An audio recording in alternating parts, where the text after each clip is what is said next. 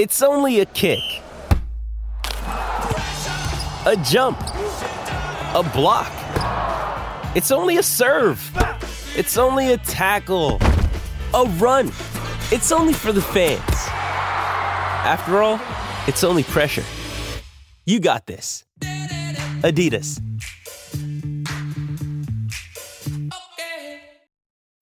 When you need mealtime inspiration, it's worth shopping Kroger, where you'll find over 30,000 mouth-watering choices that excite your inner foodie. And no matter what tasty choice you make, you'll enjoy our everyday low prices, plus extra ways to save, like digital coupons worth over $600 each week. You can also save up to $1 off per gallon at the pump with fuel points. More savings and more inspiring flavors make shopping Kroger worth it every time. Kroger, fresh for everyone. Fuel restrictions apply.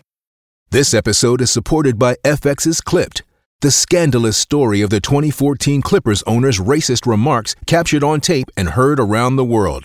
The series charts the tape's impact on a dysfunctional basketball organization striving to win against their reputation as the most cursed team in the league. Starring Lawrence Fishburne, Jackie Weaver, Cleopatra Coleman, and Ed O'Neill.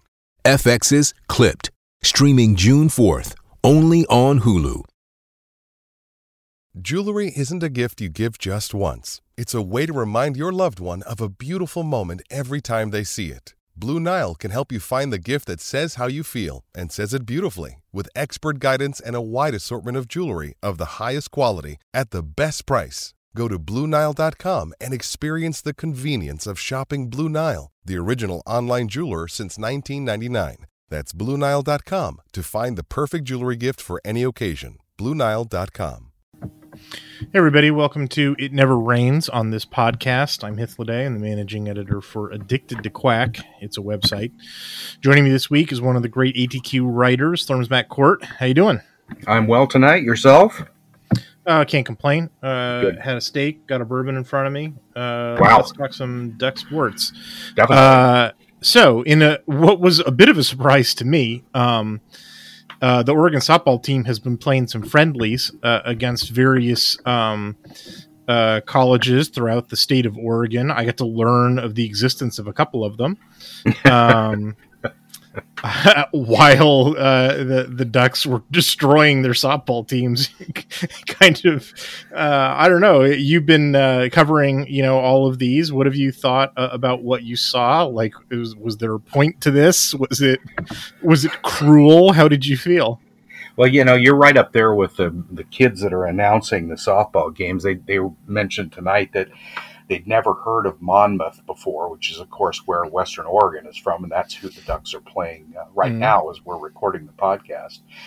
Or Drain. They'd never heard of Drain, Oregon either, which surprised me. But, anyway, I think there's a lot of interesting questions about why games like this get scheduled, because the average score of these games for Oregon has been something like 20-1 or something. They're not competitive in any meaningful way, and it's really, I think, more an opportunity for the players to get out and run around on the field. And they've been off for several months here, and most of what they've done has been inter-squad. They've been working on their hitting in the batting cages, and they've been fielding grounders and fungos and stuff. Maybe outside a little bit, but they haven't had any actual game action. And I think after a while, we've talked about before in other sports and other contexts, game is different than practice. Even if it's a game against a team that isn't really competitive or anywhere near as good as you are, it's a lot different facing an actual live pitcher than it is hitting off a pitching machine, for example. So there's a value to that, whether or not, you're doing a ton of skill building, facing some of the pitchers that Oregon has faced in these games is, I think, an open question. But they've certainly been racking up the hits and runs and home runs and triples and, just crazy offensive explosions tonight in the bottom of the first inning against Western Oregon. think the Ducks sent 16 batters to the plate and scored 13 runs in the bottom of the first. I assume the mercy rule is suspended for these? Right, yeah, and a lot of things are suspended. In fact, one of the things that happened last weekend was they used something called ghost runners, which is after about the third inning, they'll start an inning where the opposing team or the team at bat has a runner on second base to start the inning, or they have runners on first and third bases to start the inning. So the idea sort of like to handicap the opponent a bit. Somewhat, but both teams do the same thing. So there's not really an advantage. What they're trying to accomplish is to have some actual game situations rather than just whoever it is, Corbin or Siskiyous or whoever, just send up strikeout after strikeout after strikeout. Mm-hmm. It gives Oregon and of course Siskiyous or whoever also the opportunity to consider, okay, well, what's going to happen if they're runners on first and third during our regular season, and what am I supposed to do to deal with that defensive situation? So that's the purpose of them, is to give a little bit more realistic opportunity for the teams to play defense with runners on base, and for the pitchers to have to throw perhaps somewhat different pitches than they might if there was nobody on base and they were just trying to get the girl at the plate out. They might have to, figure out where do I place this pitch so that she hits it into a place that allows us to make sure this runner on third doesn't score. So there's some interesting aspects to it, but it isn't competitive. It's fun to go out and watch them and sit in the sun and, enjoy an afternoon, but that's about it. My biggest question about the softball team going to when they're actually competitive, come the spring, is, how do the pitchers not named Stevie Hansen look? Have we gotten any data on that from the friendlies? Well, it's hard to say for sure. They gave up no hits to Siskiyous. Morgan Scott and Benning both pitched in that game. Gave up no hits. They gave up a half a dozen hits in the second game last weekend against Oregon Tech. But we haven't seen Hansen yet. We know her quality. I'm not really sure we need to see her that much in fall ball, but you have Morgan Scott's new to the staff. You want to see her in game action. Like I said earlier, it's different than just watching her throw in a cage somewhere. So they've been good. I mean, against the competition they're facing, they're obviously more than adequate given the scores of these games. I mean, they haven't given up more than 2 runs yet in any game that they've played this fall. So, and which you wouldn't expect them to have. So, I'm not sure, other than the coaching staff what the coaching staff can find out about the pitchers is if we need a certain pitch to be thrown, and it doesn't matter who's at bat, what the batter might do, who's up at the time. But if we need you to throw a change up and in, or we need you to throw a curveball down and away in the future, can you do that when we ask you to do it? And so that's some of the data. And it's different doing that, like, regardless of who the human being is, it's different doing that against a human being than like a cardboard cutout or whatever Correct. It is that they would practice against. No, that's exactly right. And so I think there's some value to it. They wouldn't be doing it if there was no value to it, I don't think. But it's not. Hey, fresh air and exercise, man. Yeah, that's what I mean. I mean, there's something there. It's not just an absolute waste of everybody's time to do it. On the other side of the coin, I understand somewhat less what a team like Western Oregon might get out of it. I mean, Oregon is they get to play the best team they'll play. Yeah, all they're the year, best team. Best team in the state, absolutely. And the question is, I mean, you get a hit against Oregon's pitching staff, like right. Eat out on that all year long. Yeah, exactly. And so if you can do that, then that's valuable. But, a lot of times what you're trying to do when you face a pitcher who's very good is you're trying to learn something about how to deal with that pitcher or pitchers of similar ability. Western Oregon is not going to see other pitchers of similar ability. Yeah, look, man, if I went out there on a goof around practice field and I picked off Marcus Mariota, I would never stop talking. As well, you shouldn't. Deathbed, yeah. I don't know why you're questioning the value of this. I don't know. I totally understand. So does it look like Oregon's going to have like a full bullpen this year? Well, right now it looks like it. They've used 3 starting pitchers, and as we noted earlier, Stevie Hansen has yet to make an appearance in fall ball. So they've got 4 pitchers on the staff that seem to be pretty talented. I mean, we'll find out. We find out when we get to a little better hitting competition. Here probably over the holidays or whenever it is that they end up going to Mexico or Hawaii or wherever it is they're going to go and play some. Some more top level teams. But they, there's no reason right now to think anything other than the pitching staff is going to be pretty solid.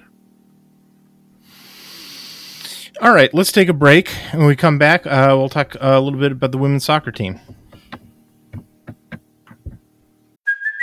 Hey, it's Kaylee Cuoco for Priceline. Ready to go to your happy place for a happy price? Well, why didn't you say so? Just download the Priceline app right now and save up to 60% on hotels. So whether it's Cousin Kevin's Kazoo Concert in Kansas City, go Kevin, or Becky's Bachelorette Bash in Bermuda, you never have to miss a trip ever again. So download the Priceline app today. Your savings are waiting.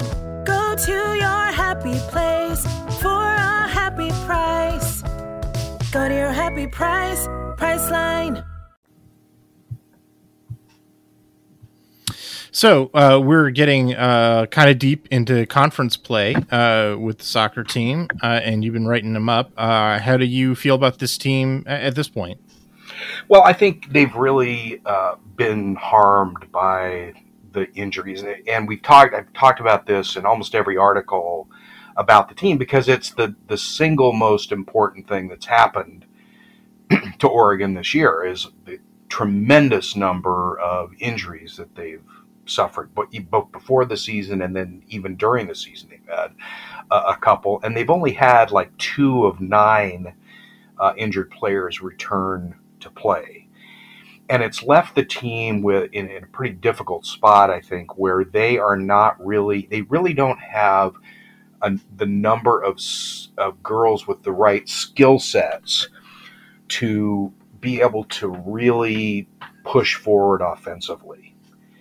And even recently, they lost Ajne Respass, who was the top scorer of the team, and she's out. She's been out a couple of times with injuries during the course of the season.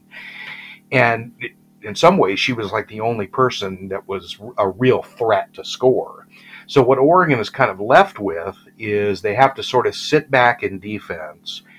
They have to absorb pressure from whoever the opponent might be, and then hope they're going to be able to break out on a counterattack and score. And that's, basically what happened, in the last game that they played, where Oregon actually scored early. They scored in the 10th minute and were able to hold on for quite a long time against Washington State. And finally, Washington State just had gigantic pressure the entire game. You look at the shots; it was like 23-7 or something in shots. And this is something we've also talked about before on previous podcasts about why is that happening. And the reason it's happening is because Oregon simply does not have the high enough level skill players to pressure the other team offensively.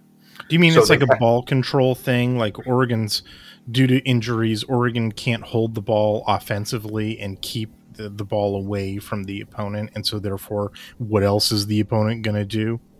Right. But take shots on goal. Right. They can't.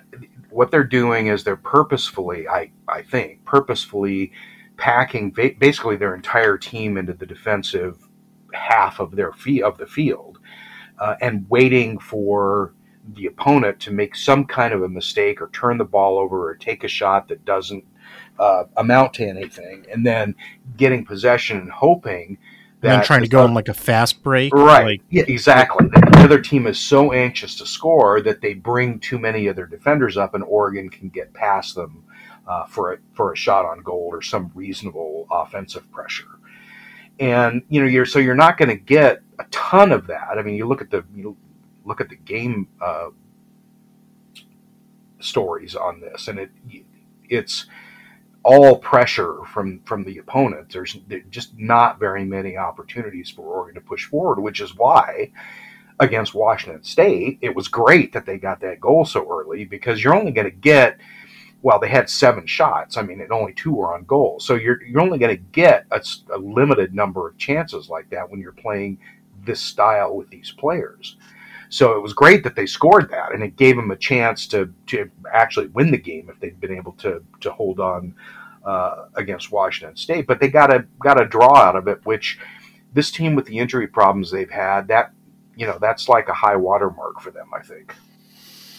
Is there any hope of getting healthy anytime soon? It doesn't sound like it. Again, you get no information from the team, which is fine. I mean, I'm not criticizing anybody, because they shouldn't be talking about it. I don't think anyway. It's not any of our business, really. It would be wonderful if they could get a couple of players back who could help them on the offensive end of things. The defense is great, especially Leah Freeman has had a gigantic season. I mean, she's just a superstar. You look at some of the stuff that they post on Twitter of the saves that she makes, and it just, her lightning fast reactions to blocking some of these shots are just really impressive.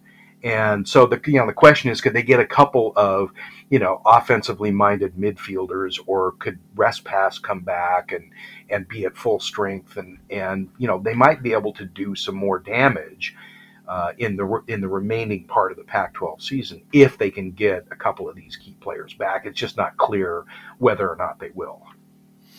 Well, they've only got 5 games left in the regular season. The next 2 coming up are against the Bay Area schools. Both of them are going to be in Eugene. They've got Stanford on Thursday. It's apparently a morning, it's an evening game, 7 p.m. And then Cal Sunday at noon. Right.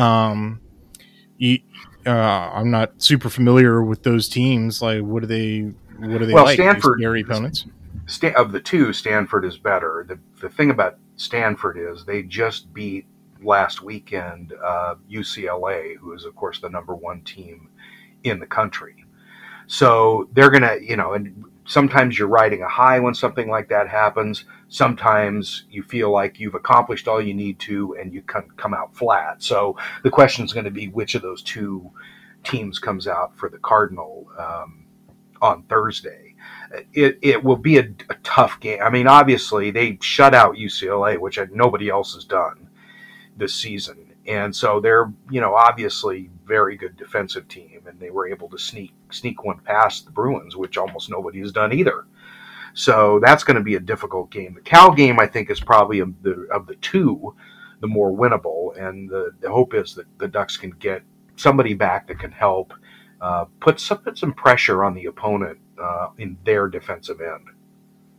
Oregon performed fairly respectably against UCLA when they played them earlier in the season. I know they lost that game, but it wasn't like a blowout or anything. It was I believe they scored a goal. Yeah, it was tied 1-1 for a long time, and then UCLA managed to score one and put more pressure on Oregon to try to figure out how to get the ball forward. They looked great in that game, I thought. The USC game, they looked terrible, which is, again, talking about this whole hangover thing. Don't let UCLA beat you twice.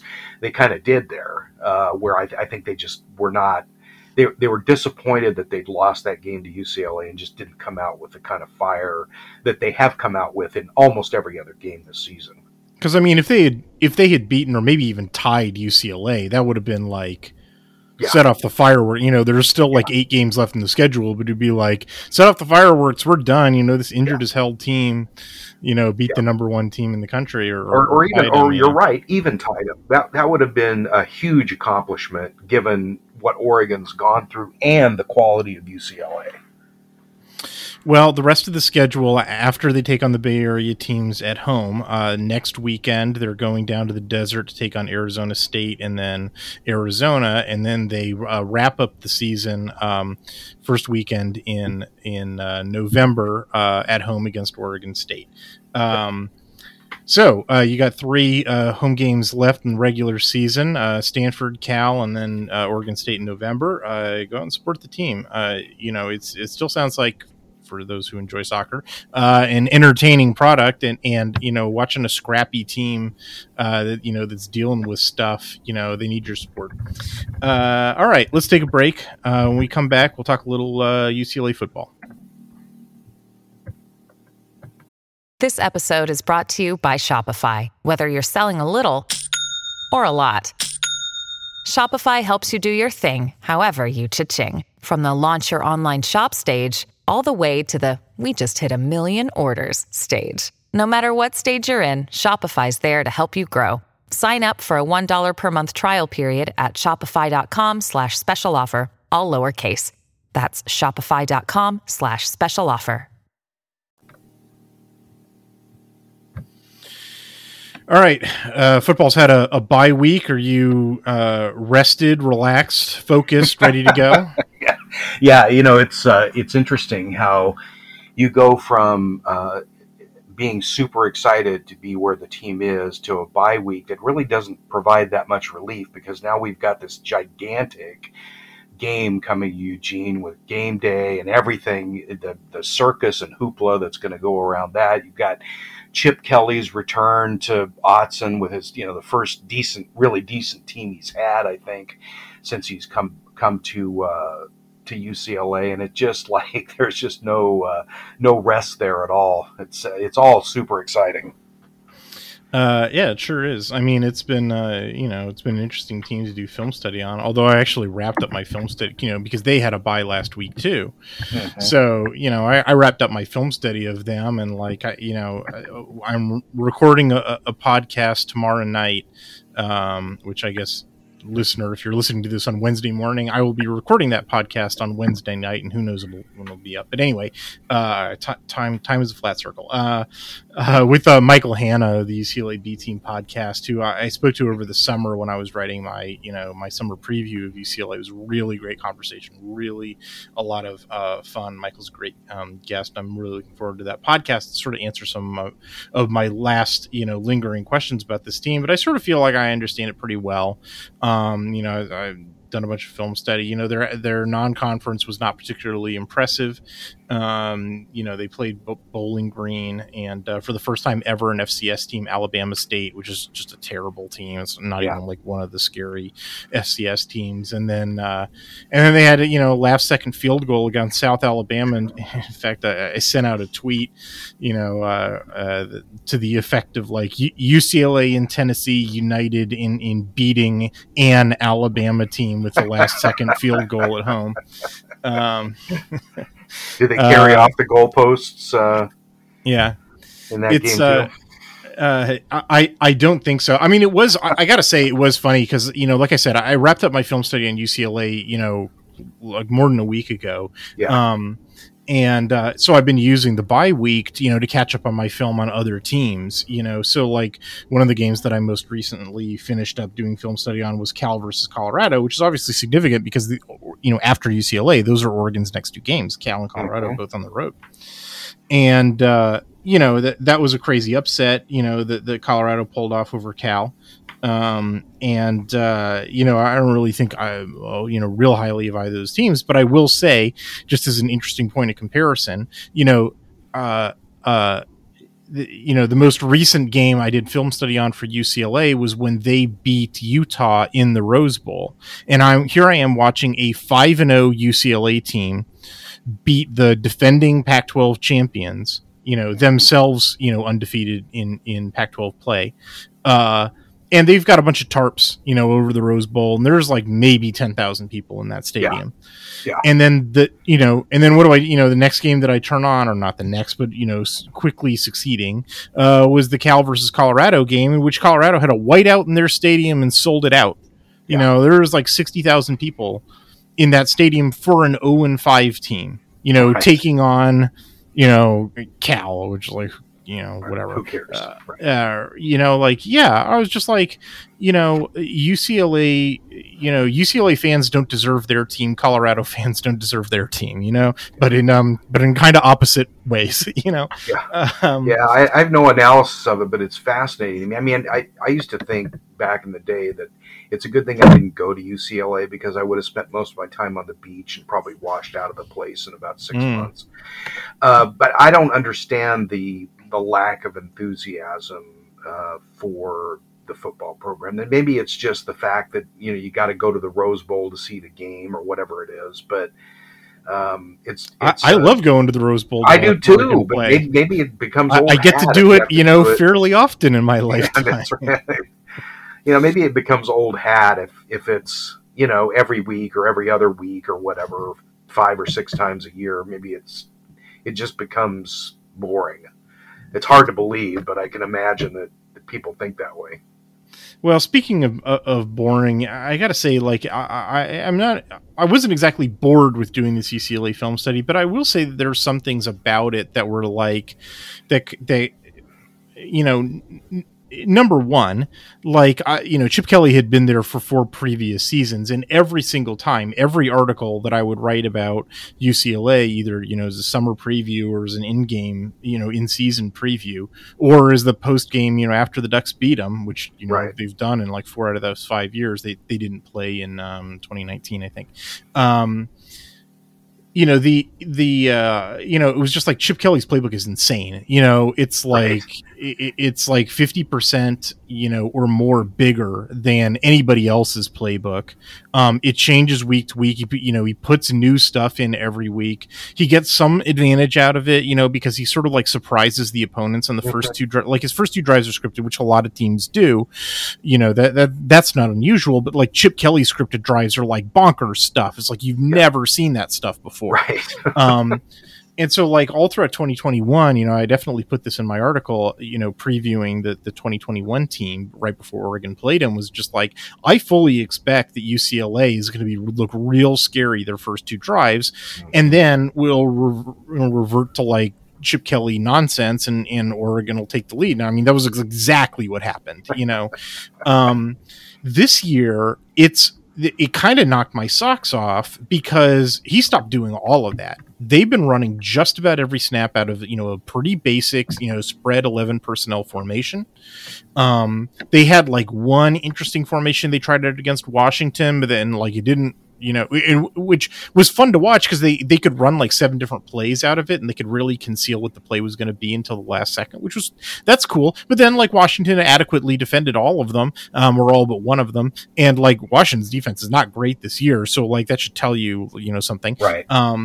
And so like and then the next game against Utah, they're just like, oh, screw that, you know, we're not going to do that anymore, and like, you know, so the offense is like, I don't want to call it vanilla, that's not right, but like it's a lot more like a streamline. It's definitely streamlined formationally. They're really just lining up in like maybe 3 different formations, and they're sort of just variations of each other. You know, it's like 11 personnel or 11 personnel with the back motioned out, you know, to be a receiver. Yeah. You know, it's like that's the extent of their variety. And like the playbook is really pared down to sort of like the greatest hit stuff, or other things like a midline read, you know, inside zone run, which they're not very good at.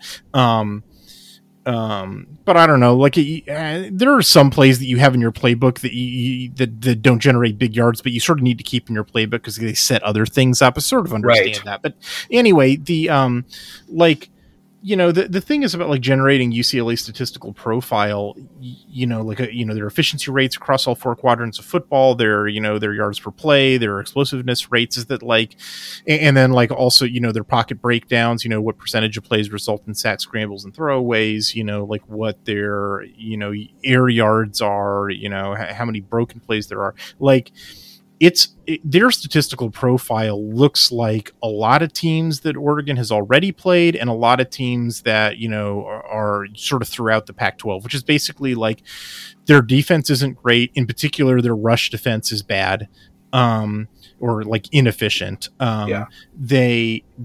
they're okay at stopping explosive plays, but they're not good at preventing methodical drives. And then on offense, but they do sometimes generate turnovers, and that's what sort of keeps them in the game and makes them look, better defensively than they really are. Offensively, their run game is super inefficient, but occasionally break off a big run because they're playing a lot of opposing defenses that can't, stop, the run game very well. And their offensive, and like everything runs through the quarterback, in between, running the ball on designed runs, scrambles, hitting explosive plays against sort of the bad passing defenses in the Pac-12.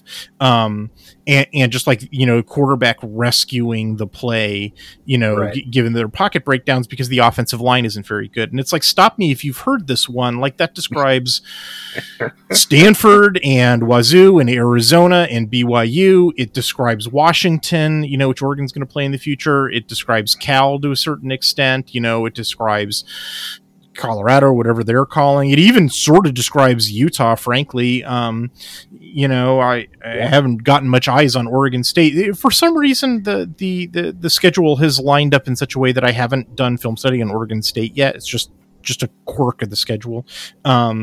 But it's like, just about every team in the Pac-12 has that same sort of profile. It's like a dynamic quarterback who can sort of rescue it, and then the rest of the team, the offensive line, the defensive line, are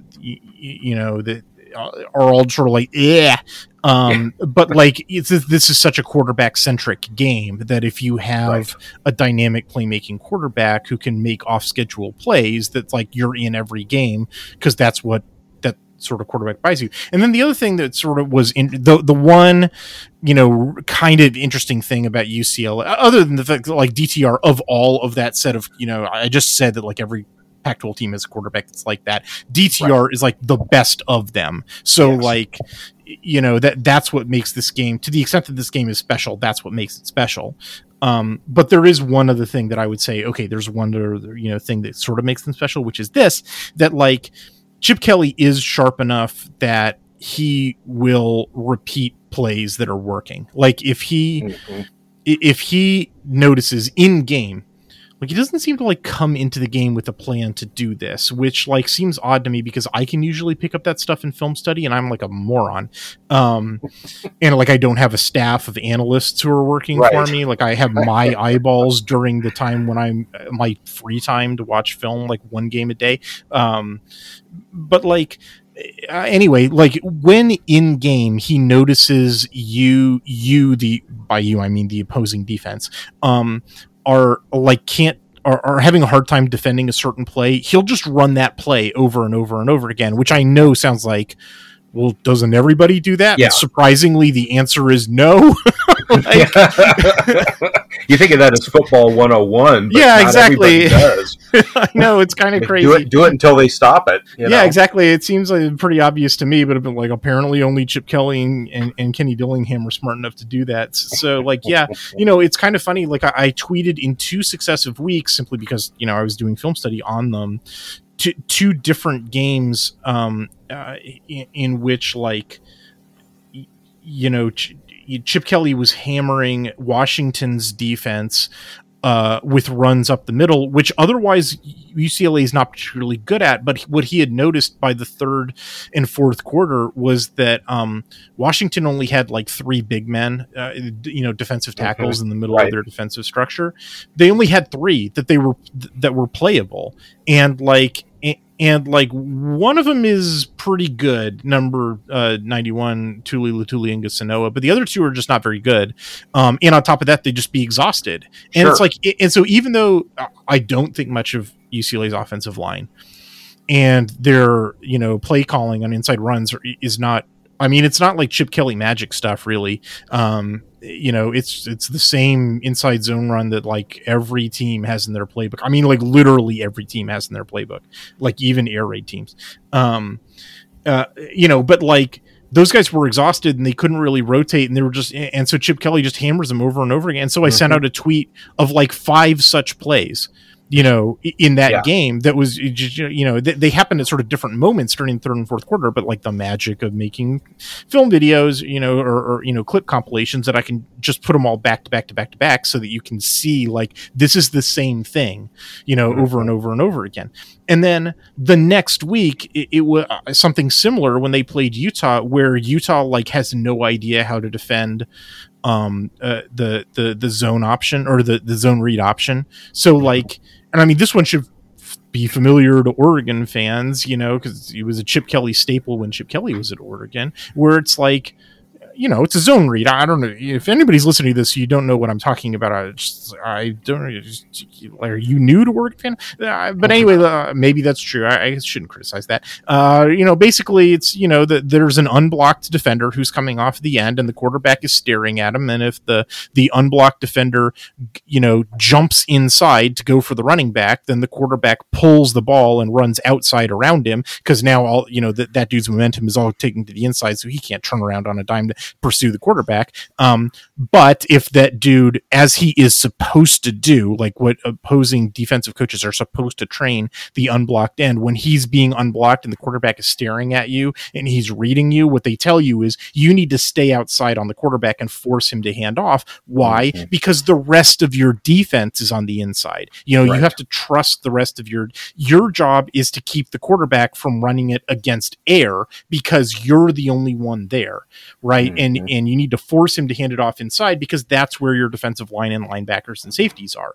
And so what do I see when I'm watching Utah go up against Chip Kelly's zone read? I bet you can guess, Slurms.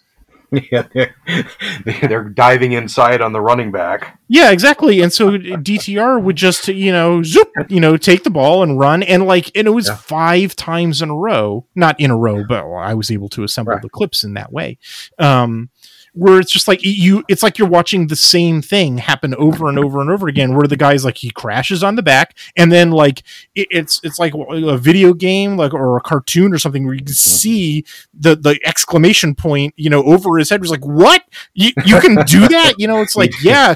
And you know how I can do that? Because it's what he did the last time, and the time before that, and the time before that, and the time before that. It's just like, what is the matter with you? And also, like, how can you be a defensive coordinator in this league and not teach your ends, how to do that? It was just like so baffling. So anyway, when I see stuff like that, it makes me, what's the right way to put this? Like, I sometimes worry that when I put stats in my article that they may be inflated by certain factors. Mm-hmm. And that, like, going up against a competent team, which, like, we would all like to imagine that Oregon is, they're not going to make those same mistakes. And so maybe the numbers that I provide will be misleading.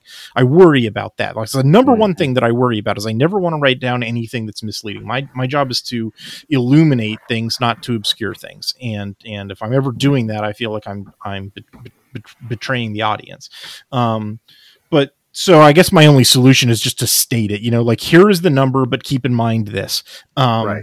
Do you feel like, one of the things that you focus on is pre-garbage time. So yes. Do you feel like having just that meaningful part of the game as part of your counting helps eliminate some of your concern anyway about? Well, I wouldn't do this if I couldn't eliminate garbage time. Like, is like, yeah, man, like, anybody who's given you any stats, or any sort of analysis that's not eliminating garbage time is just like that analysis is not worth, 1 iota of your attention. Well, like, it's like the plays you were talking about earlier, where but those happen in meaningful plays. What I'm saying is that, like, those things get included in the stats, but maybe they are not indicative of how a team would play against Oregon or any hypothetical opponent that's not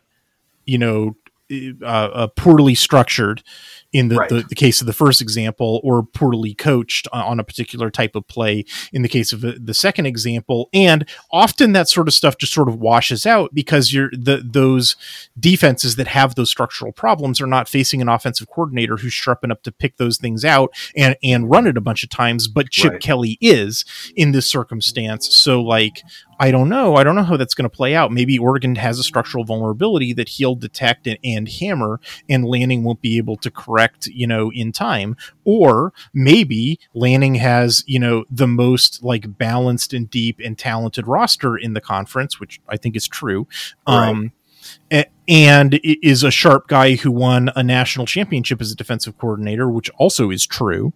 And so maybe they don't have that kind of vulnerability. And so maybe the stats from UCLA, even though it's all meaningful play, and I excluded garbage time and I corrected the record. That's the other thing that I do, which I was a little under the radar. But like, if you just look at the raw play-by-play from like ESPN, like look at it closely, you will notice that it will have plays missing or plays miscategorized, or out of order.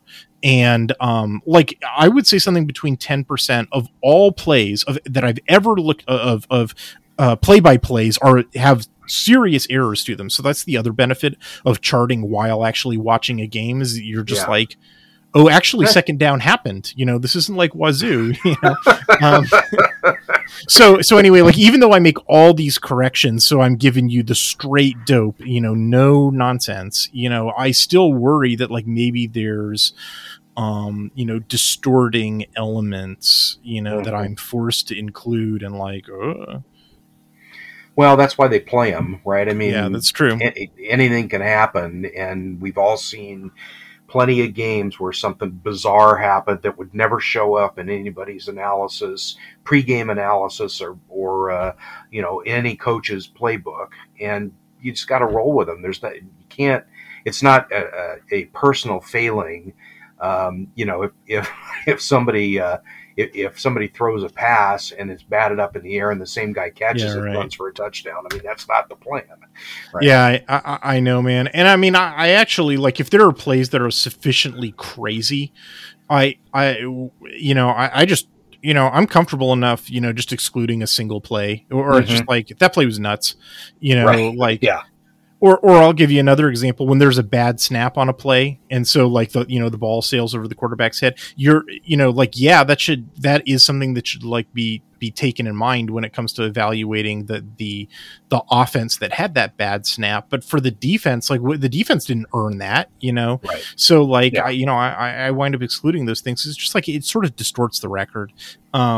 And like, when you were collecting, 400 or whatever some odd snaps on an opponent, like excluding a couple of wild plays you're not taking meaningful data out. You're making the data that you left in, more representative of like normal play, which I think is the job. Yeah. Once you get enough plays, individual gains or losses on one specific play isn't going to affect your averages. Well, the way that I sort of think of my articles is that like it's about presenting what like how would this team perform if no crazy stuff happened? Like, what's the baseline level? What I refer to it as fundamental strength. What are the fundamental strengths? What are the fundamental weaknesses, of this team? Knowing, being fully aware of the fact that like teams sometimes punch above their weight class, and sometimes, wacky things happen. And, and in football, it's a wild, exciting game because like, the team that's fundamentally weaker can pull off upsets because balls bounce off of people's helmets and stuff, but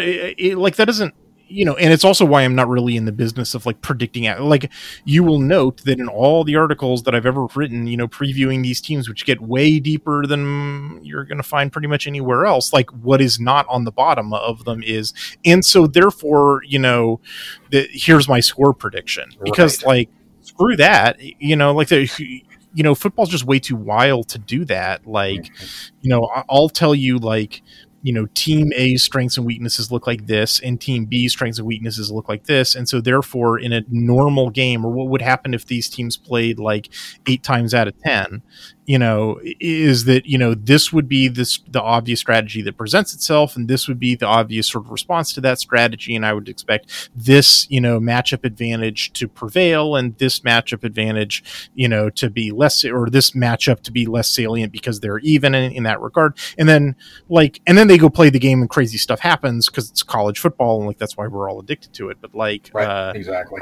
My job's sort of set up what the game ought to look like, not to predict what will happen, because nobody can do that. It's 19-year-old kids playing with an oblate spheroid, Yeah, I suppose if both teams on both sides of the ball played to exactly the specifications that you lay out in your article, you might be able to say, and therefore the score will be. But the fact is that's not going to happen. You're talking about it never does, tendencies, and teams that are 45% efficient on the run game have a game where they're 65% efficient or something, completely blowing the statistics out of the water for that one game. And it's, trying to predict a score based on the chance that that's going to happen is a fool's errand. Yeah. And so Las Vegas, I think this game opened as Oregon as a 4.5 point favorite, and it's since climbed to 6.5 or 7. Mm-hmm. And I think I understand why. Basically with all the caveats that I've just spoken, if there's no crazy stuff in this game, which obviously there's going to be crazy stuff in this game, and the whole reason that you've got DTR is that he can make off schedule plays. So right. Yeah. But if, at home, I actually would expect Oregon at one point in this game to be up by more than 2 scores, somewhere, 15 to 17, maybe even 20 points up on UCLA. And then, but DTR is just such an X factor that, that'll probably come down, I sort of, I certainly can't guarantee this is going to happen, but I feel like, in the entire quantum, range of possibilities, the waveform is most likely to collapse around Oregon sitting on a 10-point lead with 5 minutes left, and then UCLA gets a last-minute touchdown, and everyone's like, "Oh God!" And then Oregon manages to convert a third down because the running game is unstoppable, and then everybody can breathe a sigh of relief. That feels like. Mm-hmm. That feels like something that's going to happen, or is more likely to happen than other possibilities, even though other possibilities are certainly plausible. Yes. Well, we don't need any more close games. Yeah, well, they're too hard on the blood pressure. I feel like this game is hyped up enough that even if it does wind up being a close game, it's not one that is going to hurt Oregon's perception or anything. Everybody, right. In the same way that Tennessee beating Alabama by 3 points, no one's like, "Oh, you only won by 3, huh? I don't know about this team," right? Yeah. They're not any good. Yeah, when you got game day and you got an undefeated opponent, and everybody's been for 2 weeks been talking about boy, Chip Kelly's really got UCLA rolling. That right. Yeah, you can afford that sort of thing. So that doesn't really concern me. Just win, baby, so to speak. Yeah. Yep. No, it's true. I mean, in the long run, it's fun to beat teams by 20 or 30 or 40 points, but it doesn't matter in the long run for whatever it is that Oregon thinks it can accomplish in football this season. It's not going to be nice, but it's not absolutely necessary. Yeah. And then, so anyway, that's, I'm certainly looking forward to the game. I'm looking forward to our interview with Michael. That will be part of my article, that I post on Addicted to Quack on Friday morning. I'm looking forward to the conversation about that. We've got a bunch of really smart commentators on ATQ when they're not complaining about game threads being closed too early. That's apparently the complaint of the week. It's a huge controversy. Yeah, I know. I can't believe that we're making them suffer like this. The amazing thing about it is they hate the commenting system. Right, but now all of a sudden, yeah, it why don't you leave the comments open longer? I know, it's like that joke in Annie Hall, boy, the food here is terrible in such small portions. Yeah. Anyway, I genuinely enjoy engaging in the comment section, at ATQ, because we've got so many sharp cookies. In fact, I published my stats article this morning. Again, we're recording Tuesday night. So Tuesday morning I put up my mid-season statistical review, and had a bunch of really smart comments about I think yet another Duck fan asked me about how does the how does individual offensive line failure rate impact the yards per play in the run game, and I'd actually calculated that one out a little while ago and was ready to go with the answer for him.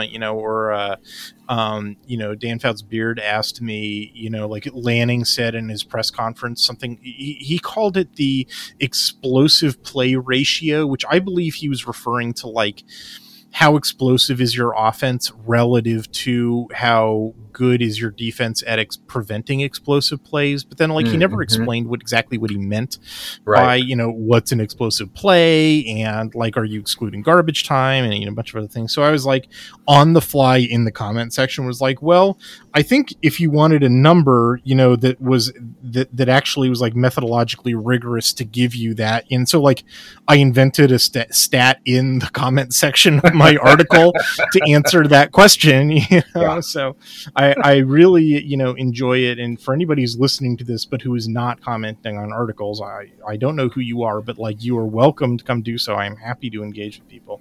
No, and it always, to me, the sorts of clarifying questions that you get are valuable. I think they're probably valuable to you, but they're definitely valuable to those of us who don't, have the same level of knowledge and expertise about the game that you do. And it's interesting to see how some of these other people are asking how they're formulating these questions to ask.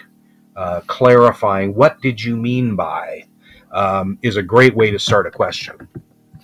Well, I don't really think that I have any superior knowledge or insight to anybody else. I'm just doing film study and that much soaking into your brain, which means that I'm stupider than everybody else, not smarter. But that much football just soaking into your brain, and running it through that's the other thing. It's not like I'm coming up with these, correlations. I run it through a statistical regression engine, the computers, the smarty pants here. So, but anyway, but you know what to tell it. That's the thing. You're right. That is actually an important skill, and an American educational system doesn't give enough background and statistical training and equipping people with the tools to speak intelligently about what constitutes significance in a statistical sense. Yes, you're right about that. But anyway, the other thing is just if I put every single thing that was even a little bit interesting into my article, they'd be, 50,000 words long. Yeah. I put the stuff that I think is most relevant, but I gather way more data than that and have, way more, correlations and things, or non-correlations, that's the other thing is I'm in a position to bust myths, but I don't really know what myths are out there. Because I don't really do a lot of reading of social media or whatever. It's not good for your blood pressure, and right. So if somebody, I love it when people put in comment section what lots of people say that this theory is true. Can you prove or disprove it? And I'm yeah, I can, man. And I never would have thought to put that in my article, but right. I can totally talk. If you're interested in it, I can talk about it. I love doing that. It's really it makes my day. Well, it's pretty obvious if you read your stuff, enough of your stuff, that you've got a lot of other things going on there on the statistical side that don't necessarily make it into the week-to-week articles. Every once in a while you'll reference, either in response to a comment or it'll show up in an article, something that's not a normal part of your review. So there's a ton of work going on there that I hope the folks that are reading appreciate. I just brute force the regret. It's I gather, all these different... when I chart the games, each play is its own entry, and then that entry has a bunch of fields in the database, and then I just I totally brute force it, man, because computers are powerful enough nowadays that you can run the crosstabs for, just every bivariate comparison, it's just like, and like some of it's even things that seem like totally ridiculous. I'll just, because why not? Like, what am I going to do? Sure. Exclude it? The computer will have the answer by the, I run it overnight and it has the answers in the morning. And so it's like, and what I usually have is like, out of, 10,000 possible correlations, 3 of them are significant and, 9,997 of them are insignificant and, or not statistically significant. And so like, what am I going to do? Put those 9,000 things in my article? This was not a correlation. This was not a correlation. I can't do that. But here's like if somebody comes to ignore. me, yeah, exactly. But if somebody who's just like, hey, does this, oh, like I'll give you an example. So like after